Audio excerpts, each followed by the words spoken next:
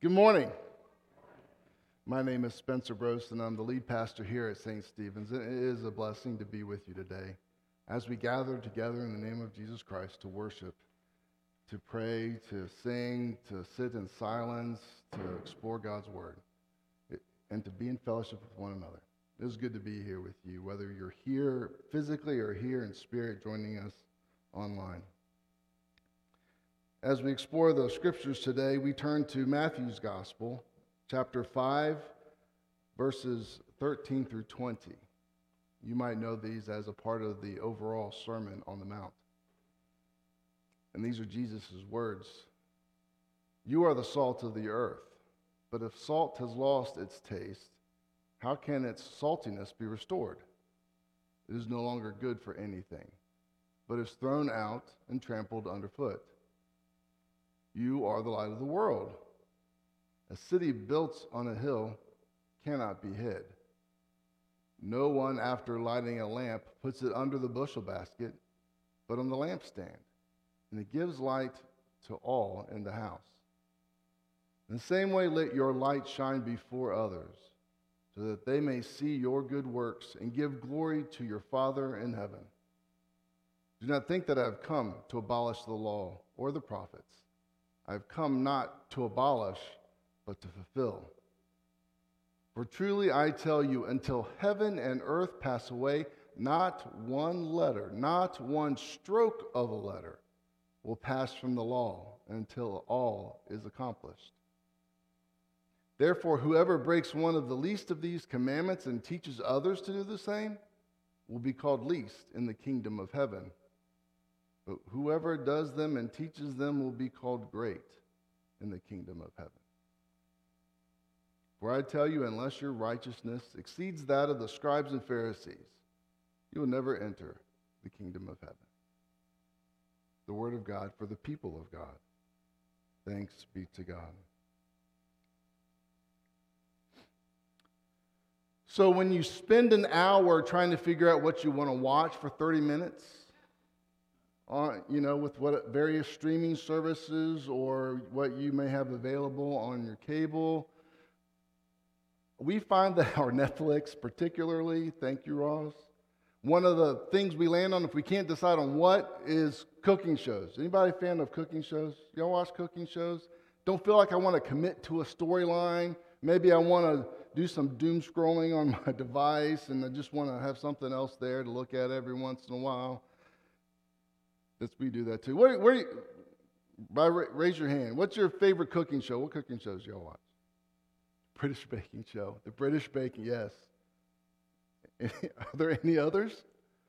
Some of you say, no, there are no others. But that's a very big one right now. What else do you watch?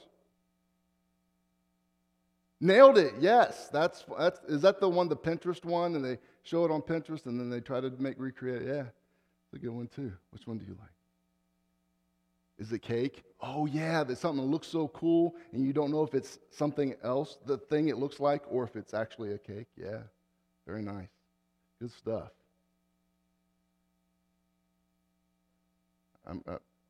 Anybody? What do y'all watch? He's pointing at y'all. Ask me. Sugar Rush. I don't know that one. There you go. Well, there you go. It's Sugar Rush. So, back in the 90s, is about when the Food Network started, one of their big chefs, maybe Gordon Ramsay with a lot less cussing, I don't know, maybe. Emeril Lagasse, anybody remember Emeril Lagasse? He cooked in front of the crowd, which is kind of how those shows were back then. They cooked in front of their crowd, and they got excited every time he did this. Y'all remember? Rather than try to remember it, we have just 12 seconds. Bam, bam, bam, bam, bam, bam.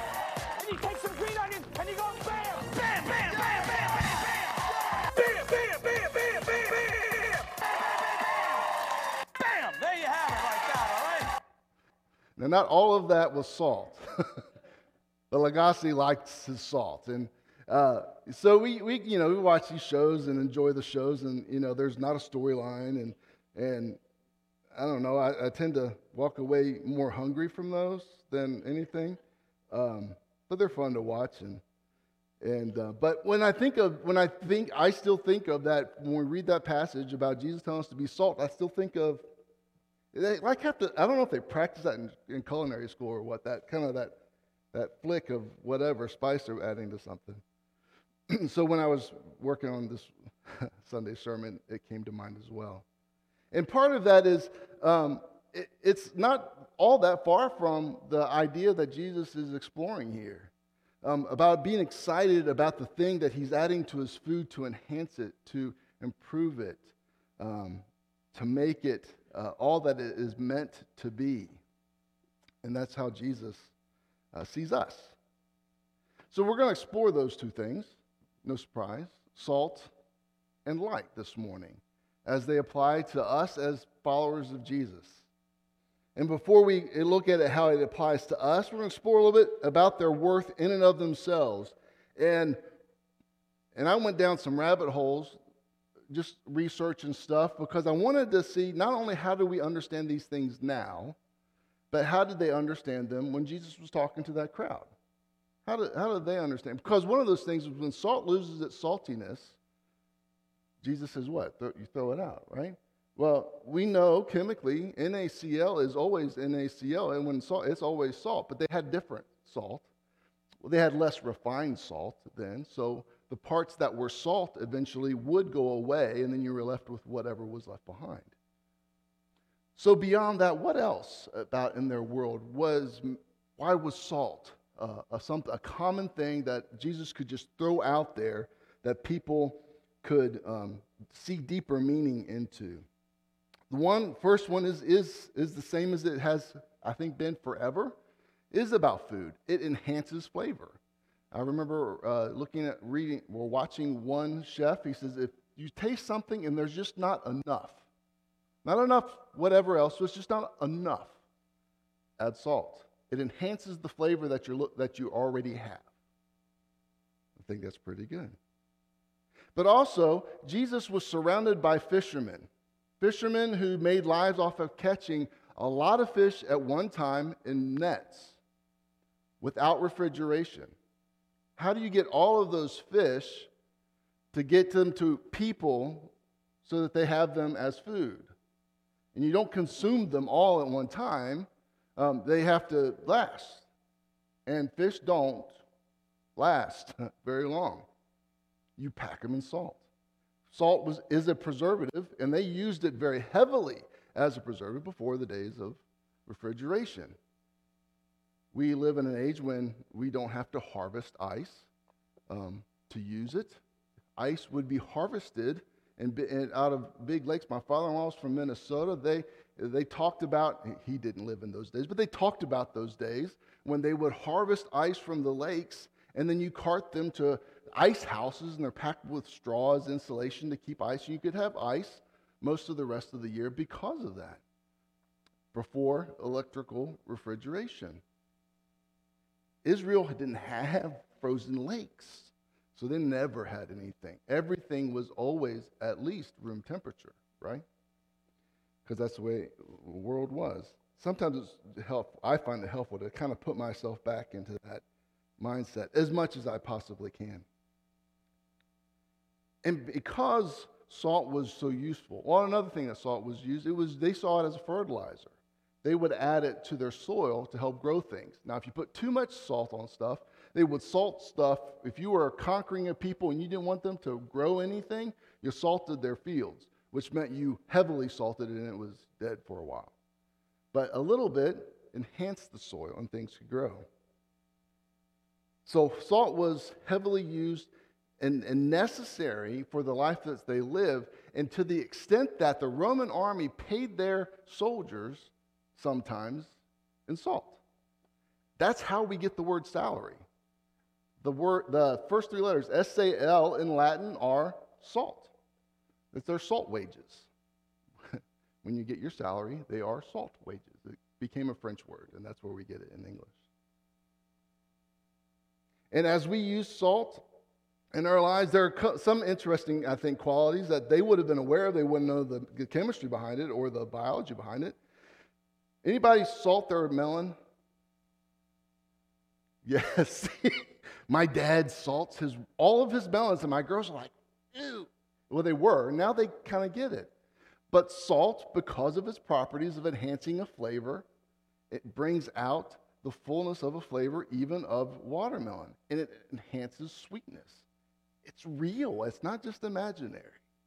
It also, if you have bitter coffee, you put a little bit of salt in your coffee, it's not as bitter anymore. How about that? It reduces bitterness and improves sweetness. Those are kind of cool things. I like to think of Jesus having that in his mind as he thinks of us, as well as being salt and light. But then we get to light, exploring that's worth. We live in an age where you turn a switch or click an app even, and you got light on, right? We walk somewhere, we expect there to be light. Our power goes out for 20 minutes, and we don't know what to do, right? Could be in the middle of the day, we walk outside, there's plenty of light. But we're used to there being light, readily available. They lived in a time where if light came on when the sun came up, and went off when it went down, unless you had lamps and candles. They had means of lighting things inside, and they did, but they had to be very careful, very mindful of those things. So light is something that's really easy to take for granted. However, in the ancient world, while they may have taken daylight for granted, any other light was something to be managed and maintained and cared for and looked after. So how does that value translate and transfer to us as followers of Jesus? When Jesus looks at this crowd, he says, you are salt. You are light. In our English translation, it's really easy to read that as a command, as an imperative. Become salt. Become light. But when you get really Bible nerdy about it and look at the original language, these are not imperatives, they're indicatives. They're describing a reality, a current reality. This is who you are. And he doesn't just do it here, he leads into that with a list of indicatives. This is the grammar language, but just things indicating who you are. The Beatitudes. Blessed are the poor in spirit, for theirs is the kingdom of heaven. Blessed are those who mourn, for they will be comforted. Blessed are the meek, for they will inherit the earth, and on and on and on. We read those sometimes as commands. Okay, so we must become poor in spirit. We must become meek. We must become hungry and thirsty or merciful. Not to say that some of these things aren't really good to try to become, but Jesus is saying, you are blessed. Those of you who are these things, you are blessed. Don't seek out to be mournful. But when you are mournful, know that you are blessed, that you will be comforted. Don't go out and seek the last Beatitudes. Blessed are you when people revile you and persecute you. Don't seek those things, but when you experience those things, when they're on account of Jesus's, by the way, know that you are blessed and rejoice and be glad, for your reward is great in heaven. Those are indicative. Those are just identifying things. So the list of Beatitudes is, you may be one of these things. If you're one of these things, know that this is true about you. But then to the whole crowd, you who see me as your master, as your teacher, you are salt, and you are light. Things about salt and light are, in and of themselves, they don't have a lot of purpose. Salt by itself doesn't have a lot of purpose. Now, we've gotten creative with that Himalaya pink salt stuff. We have it, it's a bowl shape, and it has some little balls that go on it, and it lights up, and it's pretty. But that's not what salt's meant for, but it can be pretty, sure. But just sitting there, it's a salt lick that's not licked. A salt lick doesn't even have purpose. Salt licks for cows, or anyway, it doesn't have purpose until it's licked, even if it's just a lump of salt there. Light, just light in and of itself, it's there. Light reveals, light shows. Do you know it's a weird attribute of it, I find it. It's kind of makes my brain buzz a little bit to think about color. Light doesn't just reveal color. Without light, there is no color. It's not just something innate in an object that gives it its color. There's something innate in an object or material that absorbs light to a certain degree that it reflects the other light that is that color. So light in and of itself doesn't do much, but light, as it's a part of us, reveals, illuminates, enlightens. And as we apply that to us, how are we meant to enhance, enlighten, make better the world? We, as followers of Jesus, the things that we do are meant to be an extension of who we are in response to who Jesus is. One of the beautiful aspects of our Wesleyan heritage is that John Wesley never said that we have to do certain things in order to be saved, but as people who are saved through the life, death, and resurrection of Jesus Christ, we do certain things in response to that. Those ring finger people, the least, the last, and the lost, that we're referring back to the children's time with the prayer, in case you weren't catching what I was putting down. We're meant to care for the least, the last, and the lost, and the poor and the widowed and the orphan is the language the Scripture uses. But that's not things that save us, but they're a response of our faith. That's being salt. That's being light. And that's who Jesus is claiming we are. And I find that to be more than simply calling us to be those things. He's claiming that is who we are. A city on a hill, you can't help but see it. As a follower of Jesus, you are on display.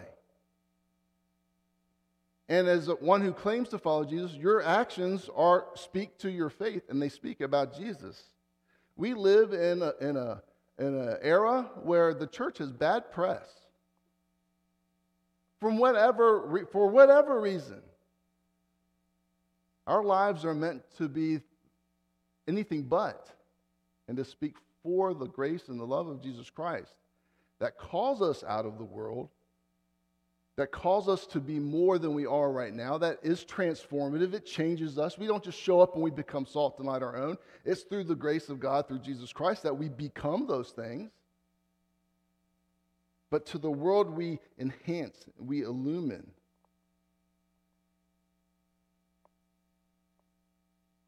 Revealing the glory of God through our life and through our actions. And knowing that the good that is through our actions, even Jesus preemptively says, know that these are not from you, but these are to give glory to your Father in heaven. That's in verse 16. Let your light shine before others so that they may see your good works. They see your good works, but give glory to Father in heaven. They're an extension of God at work in the world around us. Salt and light, two easy things to take for granted. Two simple things that we think of being everywhere, and they are, pretty much. But when they're not, we miss them, whether it's in your food or trying to walk through your living room and not break a pinky toe. Just saying. We are to be just that essential, if not more so, in the world. May we welcome that transformation in our lives. May we welcome the responsibility to share the blessing of God with those around us through the lives that we live, the things that we do, the words that we say. Amen. Let's pray.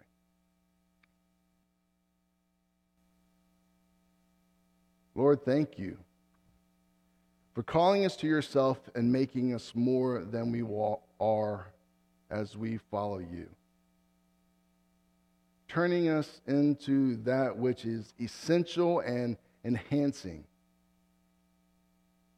so that our world is a better place because your followers are in it. Help us to be faithful witnesses of your love, of your grace and mercy,